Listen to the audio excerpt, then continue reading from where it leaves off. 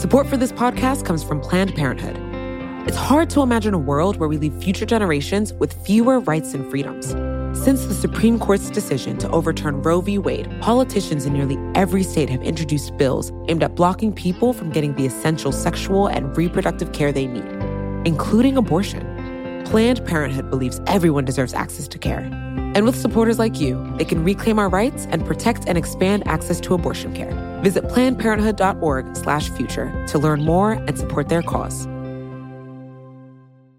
I've got coronavirus on the brain these days. I want to know more. I want to know what to do. I want to know what's going on. I was really glad to sit down with Josh Michaud. He is an expert on global public health issues with the Kaiser Family Foundation. We were able to talk about, some of the science, the public policy, a lot of the nitty-gritty, the details on coronavirus. I learned a lot here. I still have questions because it turns out that a lot of science is known unknowns here. But I think, it'll make you feel maybe a little bit more alarmed, maybe a little bit calmer, but at any rate, better informed. Check it out.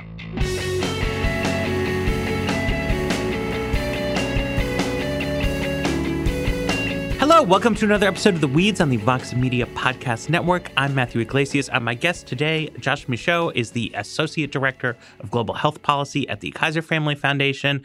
He is knowledgeable about many things, global and health-related, but specifically, we wanted to talk today about coronavirus and the COVID-19 disease that it causes because I don't know.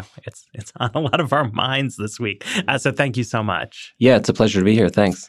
So I wanted to start not quite at the beginning of the story, but sort of in the middle. In January, I remember I was on vacation. I was aware that there was a big infectious disease outbreak problem in China. Yeah. And I knew it was a big deal. I mean, I wasn't like downplaying it, but it was a problem that was in China. Right. And the United States was doing some stuff, restrictions on travel of foreign nationals who'd been there to try to stop it from coming here.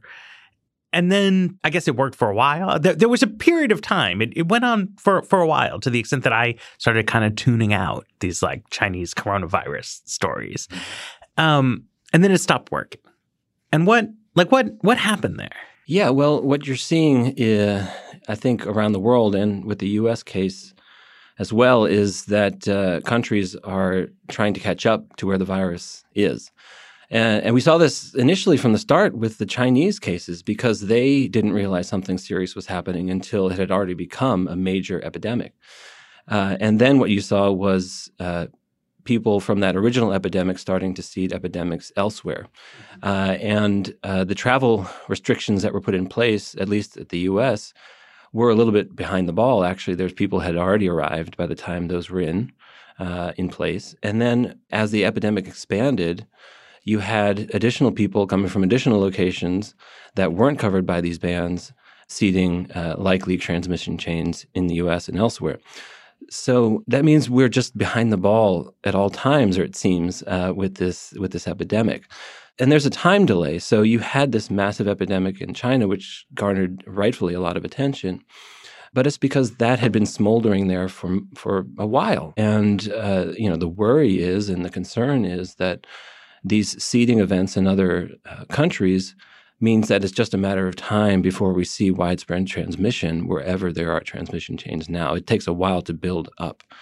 So, it's not something that happens all at once. It takes a while to build up. You have that sort of exponential growth over time, and you start off with a few cases, and then all of a sudden you've got, dozens to hundreds of cases. And we've seen that story repeat itself over multiple countries now. And part of the problem here, I mean, it's good that in many cases the illness is mild, right? That's better than if everybody was seriously sick. But it's like unlike in a disaster movie where everybody is dying. And one consequence of that is that it's hard to actually know who's sick, right? Because it's not like super unusual for a person to have a cough or a fever. No, absolutely not. And what you see at first in any epidemic like this, something new, is that you will you will see the most severe cases first. And those were the ones that were caught in China. People who had serious pneumonia, people who had respiratory failure, people who were dying from this disease. And then you start to realize that's just the tip of the iceberg, that there's a lot of other people out there who have a milder version of this illness. And then it's difficult, especially when you're in a situation when you have an overwhelming number of serious cases, to find out the extent of the rest of that iceberg. And the rest of the world has learned from that experience that China's gone through, realizing that, yes, we have this virus which causes mostly, 80% of cases are of that mild to moderate variety. And we need to be looking for those. But up until now, and especially in the United States, we haven't been looking for those. We've had such a restricted protocol for how we screen for this and look for cases here in the United States that we're coming now to realize that we've missed quite a number of cases because of that. Right. And so something that, I kept seeing here, I know a lot of people are just not great with statistics. It seems to go against human kind of intuitions in a lot of ways. And I felt like I saw, the president on television several times expressing that, where he would be saying, well, this is like the flu. And I get what he means, right, which is that the typical COVID-19 case and the typical flu case are pretty similar. Like if you look at the median expected outcome, you get sick, but not that sick. Right. You don't die. Yeah. You stay home for a couple days. You feel better. So that is the same. Right. But then there is a difference in the distribution of the outcomes that makes this a much more serious kind of problem. That's right. So symptom-wise, there's a lot of overlap, sure. And in fact, when we're surveilling for this and you don't have a test, you're looking for influenza-like illness. That's the term. Right. So, we're talking fever, cough, and perhaps some lung issues. And that's a good starting point for thinking about this. And it's true, like you said, that the presentation in influenza is also mostly mild. But where this new virus separates itself from influenza is that this is brand new, and that nobody in the human race has pre-existing immunity to this virus, which is different from influenza. And we don't know how that will play out over time. So, we have seasonal influenza, which circulates every year and causes quite a bit of illness and a large number of deaths. In fact, in the United States this past season, we're thinking maybe 16,000 deaths caused by this is a particularly severe influenza season. So it's hard to compare when we're just learning about this new virus and it's only just starting out on its trajectory. It may eventually become a circulating respiratory illness, just like influenza is, just like we have a number of other coronaviruses which cause human disease, which circulate and cause the common cold. So as you point out, one of the major concerns is that this might be more serious or more deadly or cause more severe illness than seasonal flu. I think we're still learning more about that, but the early indications are that there is reason to worry that this is some multiple level higher in terms of serious hospitalizations and deaths than your regular seasonal flu. And that's true, even though most people have mild symptoms. I mean, it's like It's like you get in your car and you just go drive with no seatbelt. You'll probably be fine. Yes. It's like still not a good idea. It can both be a serious problem and not like for the typical person, that kind of risk.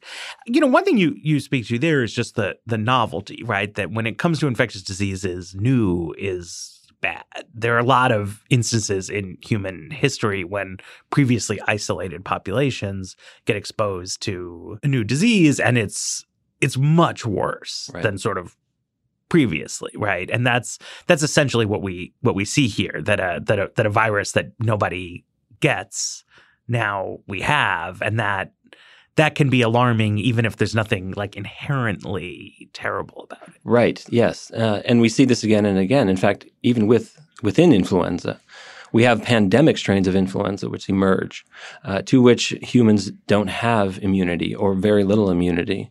And the same situation plays out where it rapidly spreads across the world because there is no existing immunity. And, we last saw this in 2009 with the H1N1 pandemic, which emerged from North America. And within, just months, it had spread across the world. Same thing we're talking about here. The immune system is set up in such a way that you have defenses against viruses that you've had experience with in the past or been exposed to. So something new, your immune system is not, at least at first, readily available to fight off with existing antibodies. That presents a problem. Okay, so let's come back to the testing, right? So we're doing these border control measures, and China is doing stuff domestically. Hong Kong, other surrounding countries are doing things, and one thing that I'd heard from a lot of people is, well, even if this isn't foolproof, you can buy time. You don't need to have foolproof containment to be making a difference. But buy time for what? Right. I mean, this is what's been so surprising to me about the testing thing is that we knew that this problem was happening in China. There'd been questions about the stock market, and it seems like nothing really happened during that interim. Yeah, well, you would wish that more would have happened given the time that China has bought with its extreme measures of quarantining, and restricting the movements on 700 million people there. And as you say, the border measures which are put in place in many locations, including here in the U.S., do have some impact. They're not hermetically sealing off any country, as we clearly have learned.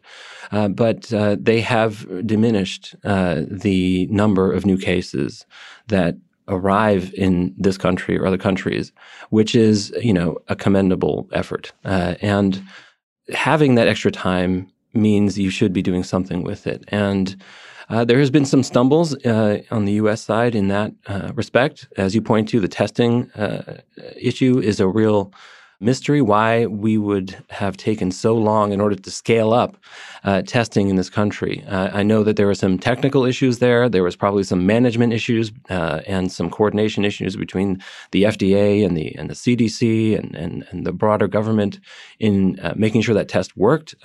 And there was a restrictive screening protocol in place, which meant that the demand wasn't high, but if you didn't have the test, then you couldn't expand the protocol. So you had this sort of back and forth tension between those two issues.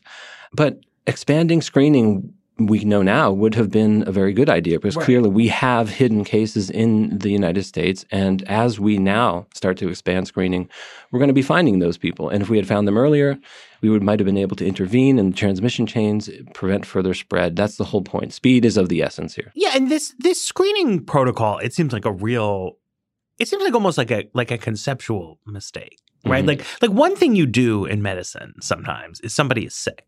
Like they're seriously sick. They come to the doctor, and you got to do some tests to see why they're sick, mm-hmm. so that then you can give them the appropriate treatment. Because if it's a bacteria and antibiotics, you got to know what's going on, and that's like totally part of medicine all the time. But what we really want to do with coronavirus is not hone in on what's causing the pneumonia in the sickest patients. We want to find people with mild symptoms and stop them from spreading a very dangerous illness around to more vulnerable populations. But it seems like they had just ruled out testing people with mild symptoms. That's right. And the World Health Organization, after it had visited China and saw what happened there, immediately said that all countries should take note of what's happening here and really do what you can to contain this virus as soon as you see it in your country. And an essential part of that is being able to identify who has it, regardless of how severe the disease is, and trace all the contacts of that person to identify yet other cases.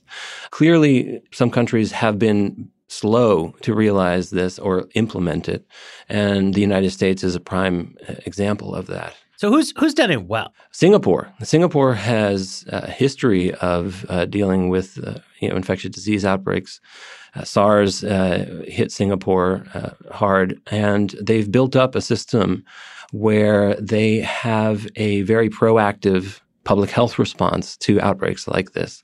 Singapore has a lot of traffic from China. Mm-hmm. They had an epidemic of this particular virus early on, and put in incredible measures rapidly in place. And I don't know what the final count now stands at Singapore, but I think we're under 100 cases. Could have been a lot worse. So they actually did the work of trying to find every single case and test them. So they ramped up their testing and surveillance rapidly, and then identified people and put them into quarantine if they weren't showing symptoms or they might have that later developed the disease.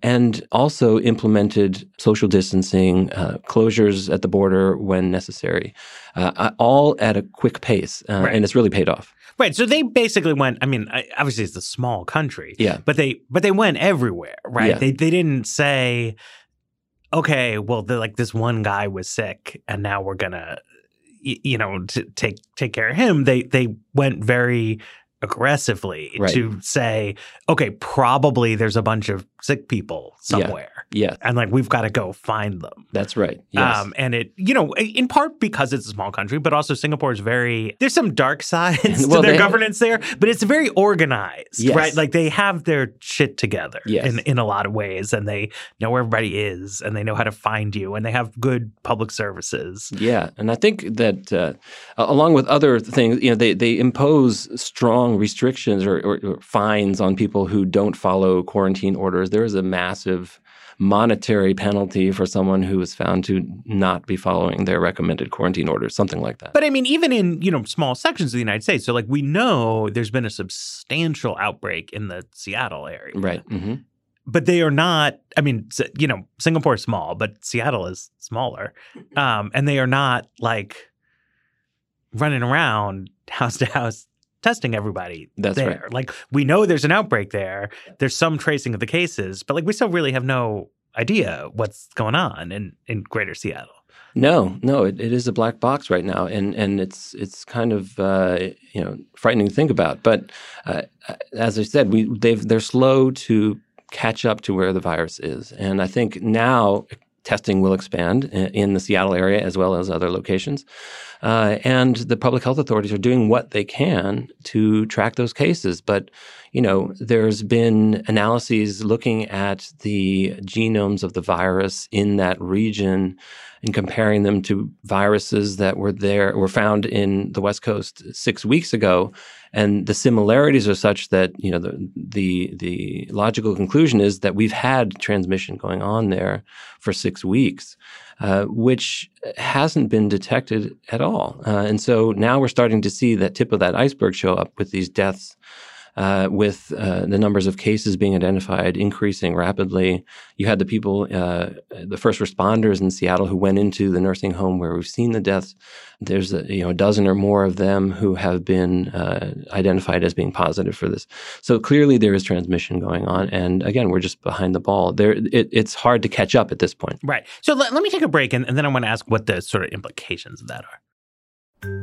Support for The Weeds comes from Not Another Politics podcast from the Harris School of Public Policy. With the constant news cycle, there's a lot of noise out there.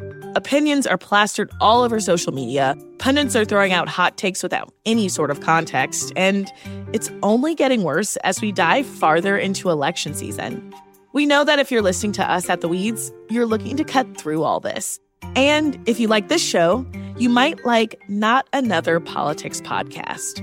Not Another Politics podcast is produced by the University of Chicago Harris School of Public Policy. They want to take a research and data approach to analyzing hot-button issues and offer perspectives that go beyond the headlines. They cover a wide variety of topics in their episodes, but a few recent episodes that you can listen to include a deep dive into why women are underrepresented in U.S. politics or whether or not we can believe political surveys. You can listen and subscribe today at harris.uchicago.edu/NAP. That's NAPP.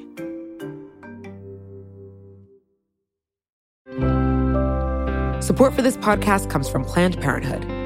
Your body is your own. That's why Planned Parenthood is committed to ensuring that everyone has the information and resources they need to make their own decisions about their bodies, including abortion care.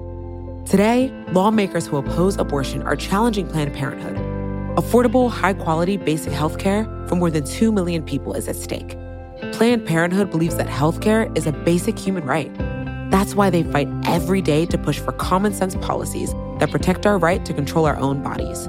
They also work tirelessly to oppose the onslaught of new policies aimed at interfering with personal decisions best left to patients and their doctors. They won't give up, and they won't back down. You can join Planned Parenthood in the fight to help make sure that the next generation can decide their own futures.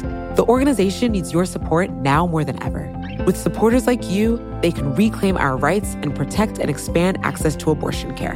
Visit PlannedParenthood.org/future to learn more and support their cause. So one thing I heard some people say is, well, look, if this was circulating on the West Coast of the United States for 6 weeks and we didn't know, it must go to show, like, this just isn't so bad. Well, it depends on your perspective. If it's true, as we said, most of the cases are mild. But eventually you will see people progress to the point of death. And that's part of the problem is there's a delay in terms of the transmission. Someone gets infected, it can take 5 to 6 days for symptoms to show up. And then it can take, a week, 2 weeks, 3 weeks until they develop those severe symptoms. So you're talking about a month maybe after the actual infection moment that you have the end result, either recovery or death. And so when we start seeing deaths, we can trace back and say, actually, there's a lot more going on here than we had known. And people are not worried about it because of this, not realizing that there are some implications for 20% of the population. And we're only just now starting to see case numbers rise to the point where we start to see that in large numbers. And also if you just, do in your head or calculate on your phone like a basic exponential growth exercise, right? Mm-hmm. If something doubles every week, it can take quite a few weeks and you still have almost no. That's right. Very, very few people. It's not a big deal. And then next thing you know, it's you're in a real kind of disaster zone. And one issue here, I think they definitely saw in China is that if a hospital gets 2 cases of serious pneumonia, like that's fine. They're professionals. Mm-hmm. But there's also a breaking point on that, right? That the healthcare system does not have necessarily surge capacity. That's right. Right? Yeah. There's a normal expected amount of sick people in a winter, and you can go a little bit above that, and they say, well, it's a busy winter. But if you double it, triple it, then what are you going to do? They don't have the respirators, they don't have the equipment. We're not there at all, but in Iran, it seems like they are. Mm-hmm. Yeah, in Italy too. They're in Lombardy or that area which is highly affected by this virus. They're having a real hard time finding places to put seriously ill patients. And the same thing might be seen in a lot of other countries, including the United States. And as you said, we are normally operating at or near capacity in these emergency rooms and in ICUs, in places where you would need to house seriously ill patients with COVID. And there's little wiggle room. Tony Fauci out there saying 20% of people might need to be hospitalized if they become infected with this. Mm-hmm.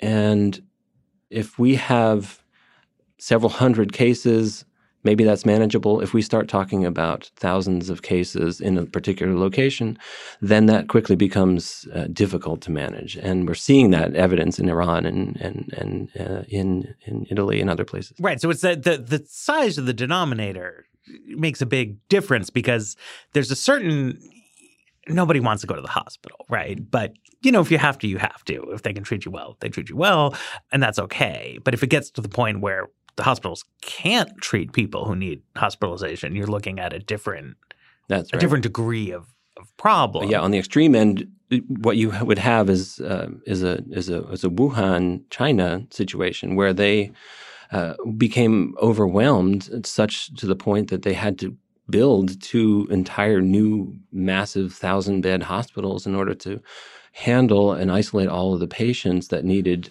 intensive care. That I don't know if we would see that anywhere else, but there's an indication that you can things can quickly get out of hand. Right. So what should we do? We're behind the curve here. You've been saying a few times, and I feel like the attitude from the federal government is that they don't want to do anything too drastic because it would be alarming and economically disruptive.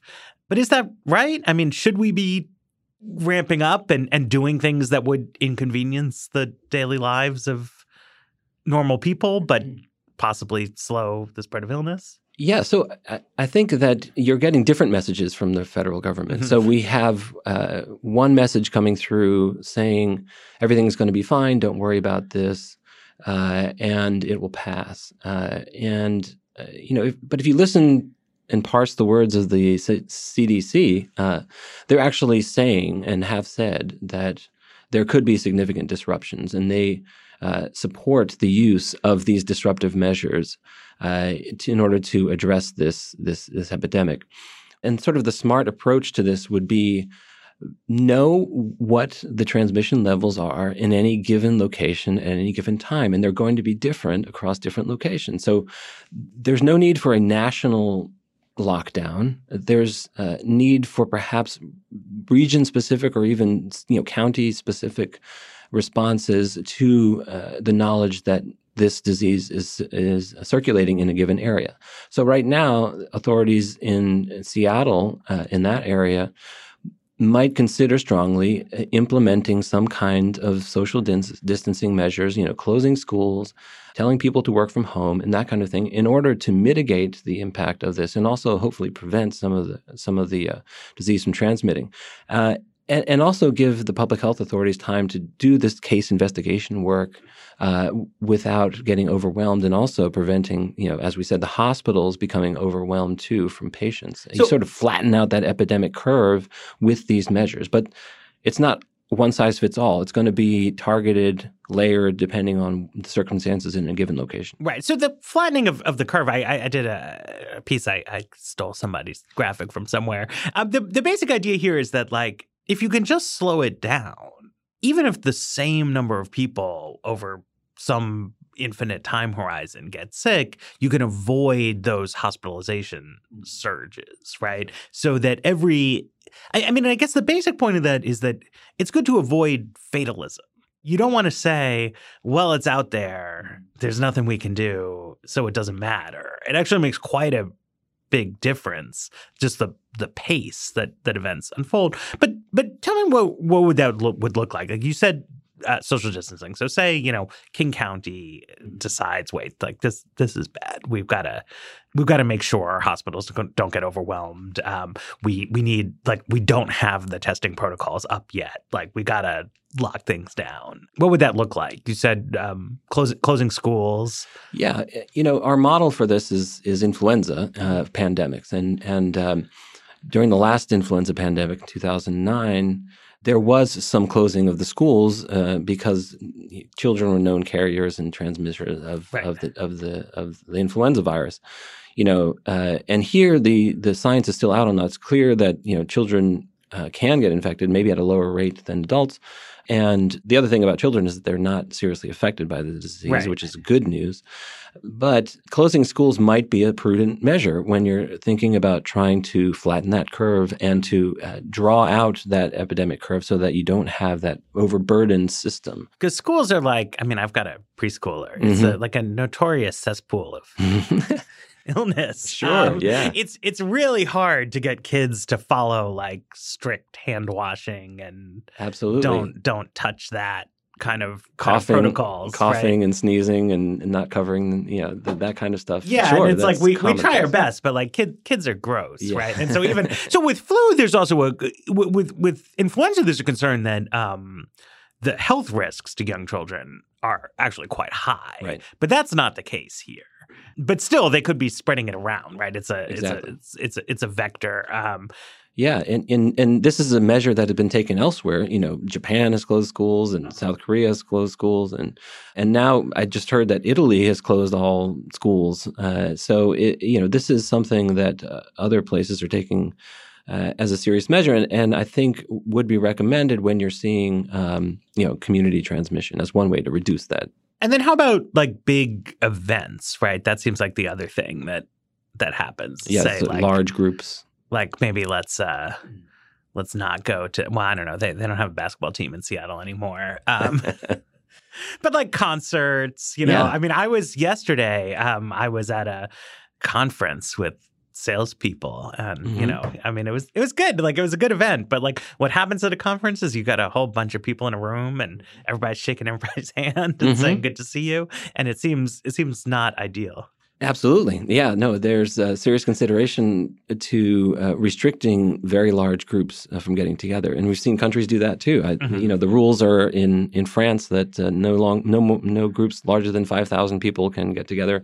In Switzerland, I think it's no groups larger than 1,000 people can get together. And it can't, we've seen meetings, scientific meetings that I'm aware of, and probably lots of business meetings and other things being canceled because of this. The World Bank just canceled its spring meetings here in the Washington, D.C. region, even though we don't have, the virus here, at least as far as we know. So that is another prudent measure. And in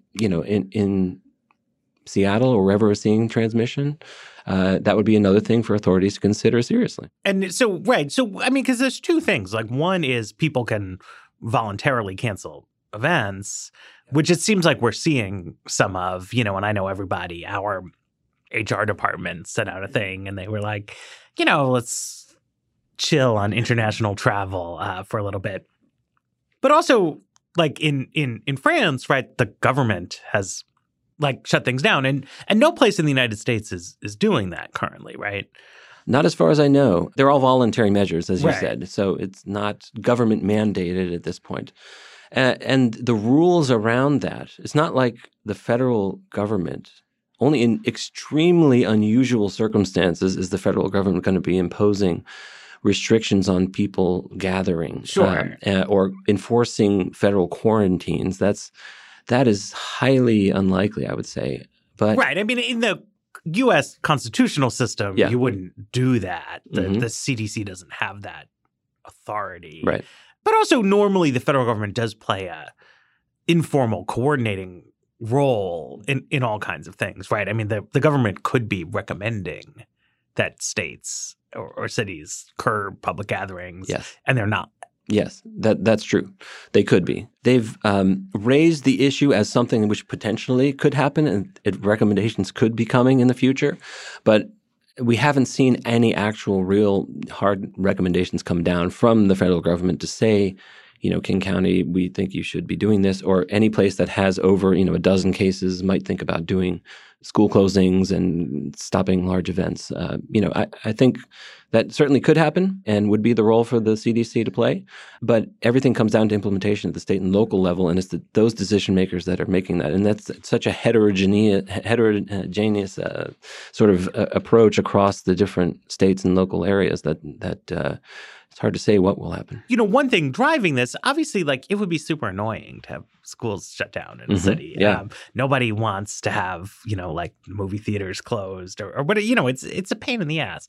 And so how much you think about that as a preventative measure has something to do with how you see the risks sort of unfolding. And this is where to me, at least, the message from the top seems very unclear, because during the sort of border control era, it seemed like we were being told that this was a very serious problem, and that's why they were doing all these border controls. Because, of course, it's always been possible. I mean, somebody could get off a plane from Thailand and be sick and cough on you, and then you get sick, right? I mean, but it's fine. Right.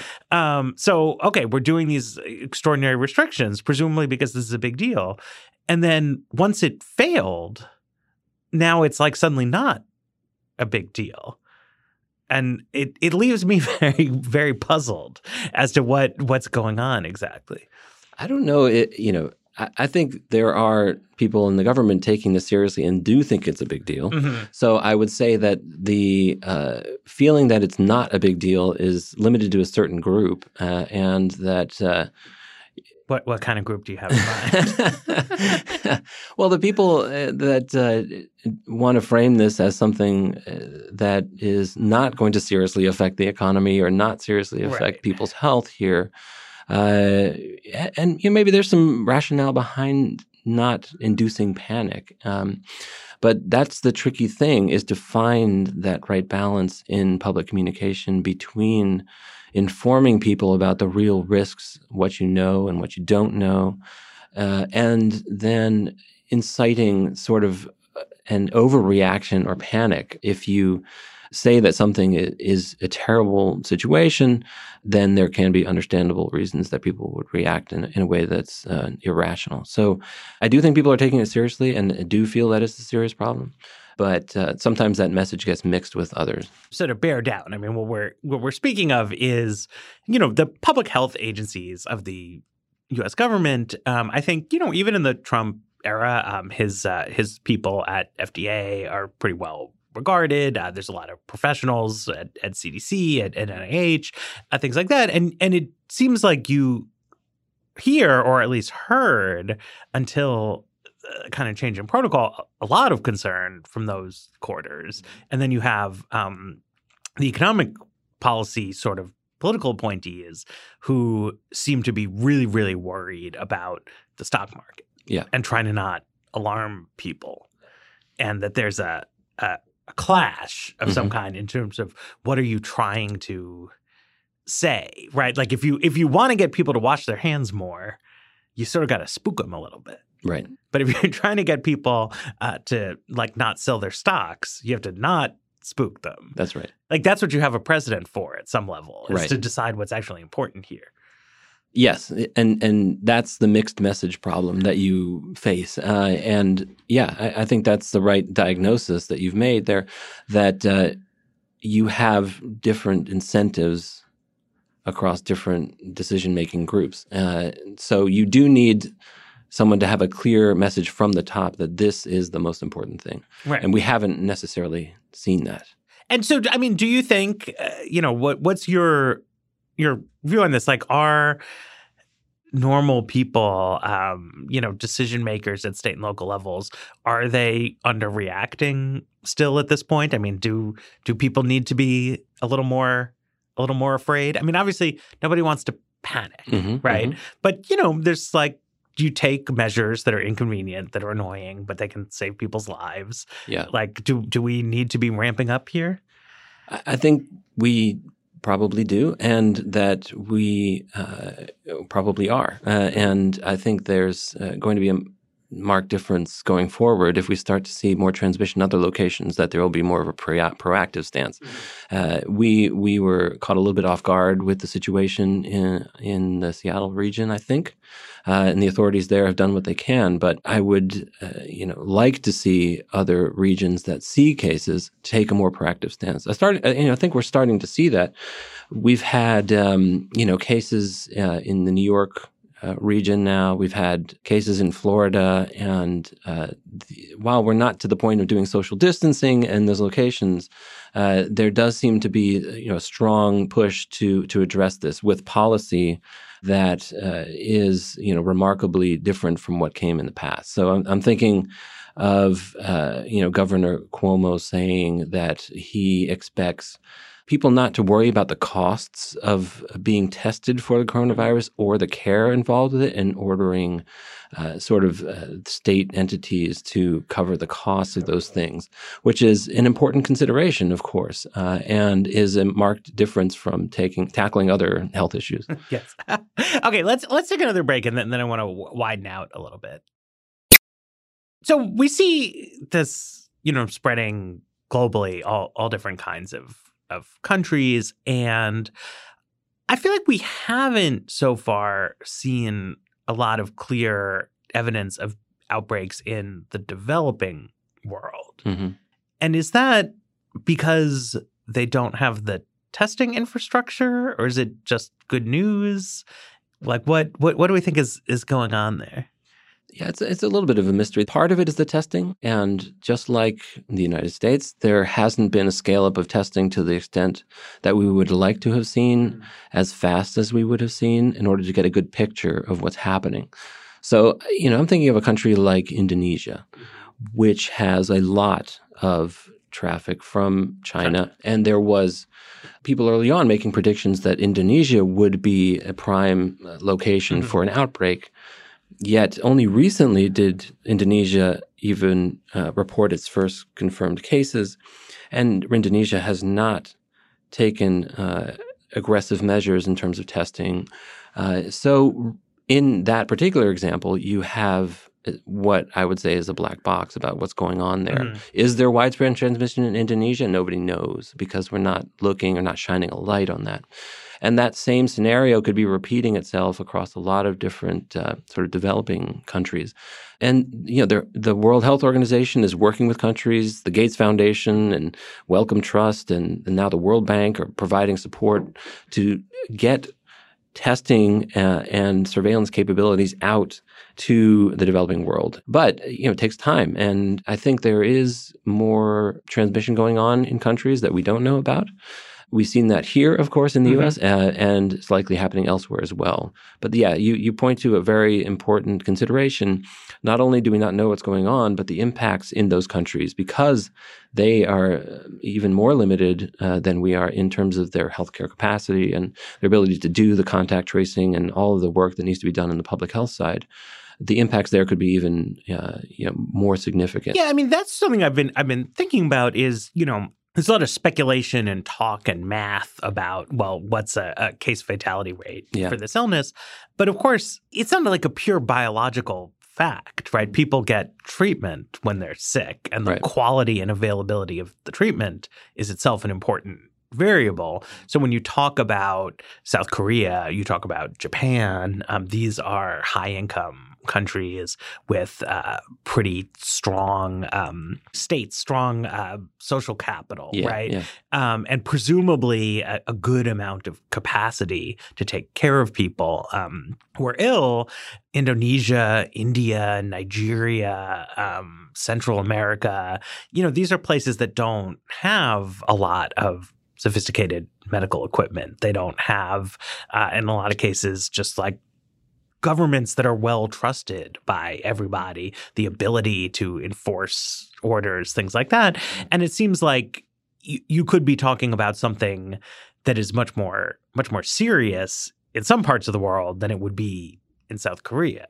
Yeah, no, I think that's absolutely right. And you need to be concerned about that. And I know people are worried about that. One prime example of that juxtaposition is within China itself, because the initial outbreak occurred in the Wuhan area in the Hubei province. And there you saw a very high, relatively, case fatality rate. And that had to do a lot with the availability of healthcare resources to treat the people with severe disease. That's where the sort of 2% number comes from. Yeah, in fact, it was higher even than 2%. I don't remember the exact number, but it might have been in the 3.7, at least in an early stage in that epidemic there. Compare that with the other provinces where you had large numbers of cases yet had a much lower case fatality rate. It's because, one, they were forewarned that this was going to happen and they ramped up their ability to work on and pay attention to these severe cases. And, they were able to control the disease to the extent and flatten that curve, meaning they could accommodate all of those severe cases. So you can see a similar thing playing out in areas where you have high capacity to deal with the severe outcomes and areas where you don't have that. And the consequences could be dire if the healthcare infrastructure is not there to treat these people. But there's also the possibility, at least that I know maybe just circulates as internet rumors, but that warmer weather will prevent the spread of illness, and that could be a positive factor for Africa, Indonesia, places like that. Low-income countries tend to be hotter. Yeah. Certainly something to pay attention to. And it potentially could impact the ease of transmission of this virus. I think there's reasons to believe it will, and there's reasons to believe it won't. We know that respiratory viruses, influenza, et cetera, don't like hot and humid conditions and are killed by sunlight. And so there is that biological angle that they just do better in cold, dry conditions. But, on the other hand, people don't have any previous immunity to this particular virus, as we've talked about already. Right. That means that everyone is susceptible, and there is a greater likelihood of transmission, even more so than seasonal influenza. I think, intuitively, right, it's like people are familiar with cold and flu season, and that happens when it's cold. Do people not get the flu in the tropics where there is no winter? Oh, no, people do get the flu in the tropics, sure. But there's no marked seasonality as you would see in the northern and the southern latitudes. Right. So you have flu circulating more or less on a year-round basis, and you don't have these massive peaks of flu during a flu season necessarily. But so it would be wrong to infer from like my lived experience of the seasonality of the flu in a temperate area that like the flu can't go where it's hot. That's not what's going on. That's right. Yeah, the flu viruses and other respiratory viruses don't necessarily do well in hot and humid. Or they do less well in hot and humid environments. They transmit more easily in dry and cold environments. But that doesn't mean they don't transmit at all in those hot and humid environments. Even with this coronavirus, we've seen, of course, transmission in a place like Singapore, where you have 90-degree days and it's hot and humid. Hong Kong is not exactly frigid. And so it's not that it can't transmit, which is a concern. There is reason to believe that the transmission in the northern hemisphere could be affected, but to what extent, we don't know when spring rolls around and summer rolls around. And we're not right. And so one of the things with normal sort of seasonal flus is that lots of people have acquired immunity. So when the virulence slows down, it kind of goes away for a little while. But we're talking now if this is the beginning of March, right? So if a month from now there are a much larger base of infected people and nobody has an acquired immunity, or very few people do, the fact that the spread may slow a little bit is not really a game changer because the base rate is going up so much. That's right. Yeah, there's so many susceptible people there who could become infected that even if transmission is diminished somewhat, it doesn't completely halt the transmission. Right. I mean, this is all speculation, of course. We don't know exactly how the virus will react in different environmental conditions. We don't have that evidence yet. But it doesn't seem like the analogy to seasonal flu, even if it holds up, doesn't mean that in our case with a new virus that you would expect this to just go away in the springtime. You wouldn't translate the flu experience directly to our experience with this. Right. I think that would not be the proper way to look at this. Right. Even if the biology is somehow similar of the virus itself. Right. So then that's my question is like, how does this end policy-wise? Because we're seeing China, it seems like, has gotten ahead of things eventually. And they would like to restart their economy for sort of understandable reasons. But if they do that, like, isn't this just going to explode again? Oh, that's the worry. And if care is not taken in the way that regular life starts up again, then that certainly is a possibility. But from what we've heard from the WHO expert team, which has traveled to China, and from Chinese sources, is that they're taking that very seriously. And that means slowly and with great care taking steps towards resuming normal life. And so they have in place sort of exquisite surveillance systems tracking people's moves and identifying cases, and have taken every measure that one can think of in order to know where the disease is and if it's spreading. So if they are able to see that in a particular location that there's little evidence or no evidence of transmission, then maybe they can let up a little bit. But they keep those surveillance systems in place in order to see any increase and therefore put in a more specified or more targeted efforts such as the contact tracing work and finding those cases early and intervening quickly. So this is built on essentially building out the infrastructure for surveillance, for contact tracing, for social distancing, for quarantines, and continuing to, relaxing it, but continuing to have it and perhaps selectively reimpose. Yeah. So you roll back sort of the very stringent transportation and people being in lockdown in their houses, allow people to roam the streets more than once a week or whatever it is, and then you see how that goes, and then you allow larger gatherings to get together or factories to start working again, people congregating in larger groups, see how that goes, and you don't see a flare up, then you can continue that process of getting everything running. But it's all predicated, as you say, on being able to maintain those surveillance and case finding systems and to being able to intervene on a rapid basis. And so you're not doing it for an entire population of a city anymore. You're doing it for a much more select group and a much more targeted way, therefore reducing the risk that it can explode out into a bigger epidemic. But that's this is all like stuff we don't have. Like we're not doing large scale. I don't know any country, other than maybe Singapore or it's a few other countries where something like this could be put in place. Yeah, right. It's sort of unique to China. And Korea is the other sort of really the biggest outbreak, right? That has happened here, and they're going to have to at least like try to get to that kind of a point. But is there hope for us in the United States, or is it semi-inevitable that we will kind of end up where China was? I don't know. There are different scenarios which I could envision, and a worst case scenario would be the China scenario, and I don't know if that's very likely because Wuhan, China had to face this brand new threat, was the first place that had to face this brand new threat and was completely caught off guard.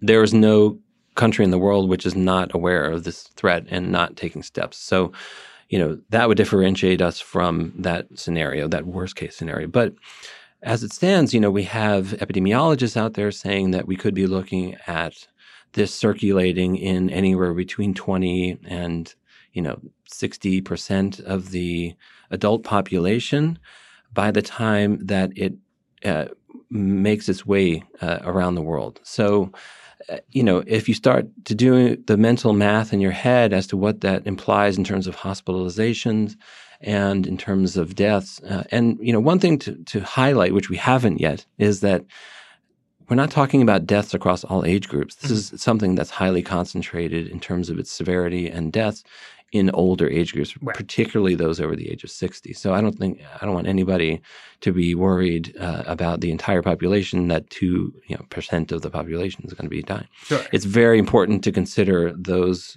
who have pre-existing conditions or an elderly as being particularly at risk for this.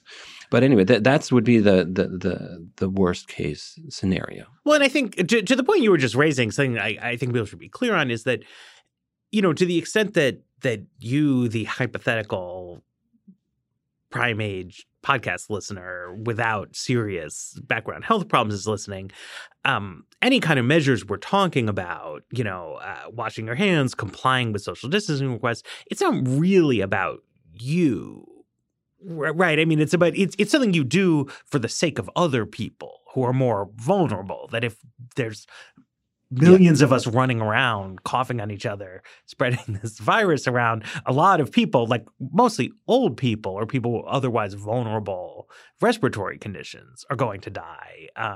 That's right. Like most people aren't necessarily at risk, but you have a responsibility as like a member of society to...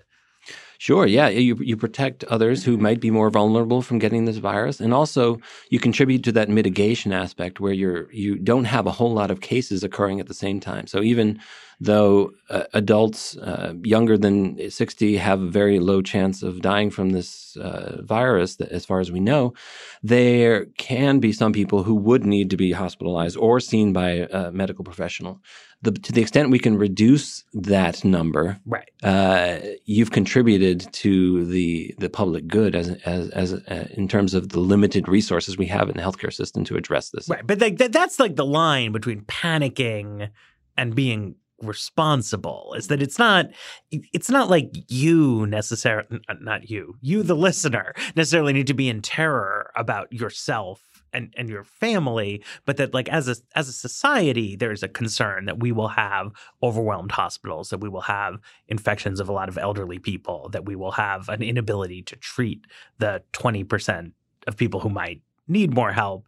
And so whatever you can do to like reduce spread, like that it's helping other people. It's not just about like how sick are you. That's right. Yeah, and these measures are evidence-based and shown to be effective in other epidemics. I mean, this is hand washing sounds so, pedestrian, but when it comes down to it, we should all be washing our hands this much all the time, especially during flu season. But it does affect the rate of transmission. And if everyone is doing it, the transmission goes down. And that's the reason why it's recommended as the number one thing. As you say, these are rational and, not panic-inducing measures. These are ways to contribute to the effort and be proactive, both as an individual, as a household, as a community, to reducing the effect of this. And everyone has a role to play. Okay, but before I let you go, I usually like to ask people what didn't we talk about here? What should I have asked you about that you think people need to know? Well, I think a lot of people have their hopes pinned on a vaccine for this virus, and when we're hearing different stories about how long it's going to take for a vaccine to be available, I think that's a topic which requires some additional discussion. We're not going to see a vaccine, for at least a year and a half, probably, maybe longer. I don't understand how people think they can know in advance how long it would take to make a new. Well, the actual science behind making the vaccine is probably not that difficult compared to other things. So the problem is that process of testing its effectiveness, its safety over time. And you have to go through the regulatory process, and that takes time. So you have phase 1 trials where you're testing to see if this thing is safe, that you can actually give it to people. Right. Then you go through larger trials to see that it actually protects people from this, and then very large trials in order to see that it protects people and that there's no adverse outcomes in a large population. After all that, and those take time, money, effort, that can be, a year-long process. And so through a heroic effort, we could get through this process in about a year. And if all the science falls into place, that's how you can kind of have a base scenario. Right. And then making room for things which don't go the way which we planned or we would want, mean that you could add a few months. But one thing to know is that even if you do have an effective candidate, and I certainly do hope we will, and I expect we will, that's just the first dose. And so you have to start thinking about how quickly production can ramp up in order to make enough doses, if this is still an issue circulating around in a year and a half, that people want to protect themselves against. We're going to have to decide, who gets those doses that are first rolling off the production line. And typically you would think about people who are on the front lines of healthcare workers and people who are susceptible to severe disease. Those are the people population you want to focus on first with a vaccine. Right. So, I mean, that's something we have experience with, right, from pandemic flus, where it takes some time to get it ramped up. And they say, people who are vulnerable and healthcare workers usually sort of go first. So we're not necessarily like reinventing the wheel with that kind of allocation question. No, we're not. But it is contentious, as it were, as you can imagine. And we've had these plans in place. We saw them be put into operation during the 2009 H1N1 pandemic. But of course, in that case, we received the vaccine after the worst had passed, as it were, and also after we realized that it wasn't the most severe pandemic that we could have had, so the demand for the vaccines fell away just as they were coming online. I wanted to ask about that because I think some people who have the impression that there's a kind of, the epidemiologist who cried wolf, and they remember this like very hyped flu about 10 years ago, and then it turned out to not be that big of a deal. Yeah. Again, early on in an epidemic, as we saw with this particular coronavirus epidemic, is that your early cases are the severe cases. And so you tend to overestimate. If you're just going on the numbers of cases and the numbers of deaths early in an epidemic, you're going to overestimate the severity of this virus. Because basically you get a denominator just of people who were so sick that they went to the hospital. Exactly. Yeah, that's right. So the same thing happened with 2009 H1N1. At first, it appeared serious. We didn't know how big that denominator was, just as we don't know how big the denominator is for the coronavirus. Over time, we were able to find that out and therefore come to the realization that it wasn't like the 1918 flu, which had a maybe 2 to 3% mortality rate overall, much more closely aligned with sort of our regular seasonal flu of less than 1.1%. And so it wasn't a matter of crying wolf. It's a matter of uncovering the truth over time, and only studies and experience can give us that. And so the hope is that over time we will find out with the coronavirus that we actually have many more mild cases than we do. But in order to do that kind of research, we need a different approach, and that is to start testing lots of people, doing blood tests to see if they have been exposed to the virus, because you can test for antibodies specific for the virus. And then that way you could get a much clearer picture of the true denominator. So you would want to do essentially like random sampling for that, right? Instead of testing people who you think are sick. Yes. Right. Exactly. You just want to just grab some different people. That's right. See like, because who knows, like I had a cold 3 weeks ago. Maybe I was sure. We wouldn't know until we tested everybody, you wouldn't have to test the entire population, but sort of a well representative sample. Right. It's like a poll or anything. Yeah. And so you do the serology test for evidence of prior infection, and then you get this denominator. We do that for flu, which is why we can have these estimates about the case fatality for flu. But we haven't yet done that to a great scale in coronavirus. It's, you have to make the test and you have to prove it works. There are places that are starting to do that. And the WHO is pushing this and this research agenda. And it really will shed a lot of light on how pervasive the infection is and how severe it is once you have that picture. So we should look for that research to come out of foreign countries pretty soon. Right, because that's where you had the epidemic earlier on. It's where you could take a constructive look back. We haven't yet had, at least as far as we know, that many cases in order to... anything to look back on. Yes, exactly. Okay, fantastic. Thank you so much, Josh Michaud from the Kaiser Family Foundation. This is really great, really informative. Thanks, as always, to all of our listeners back there. Thanks to Jeffrey Geld, our producer, and The Weeds will be back on Saturday.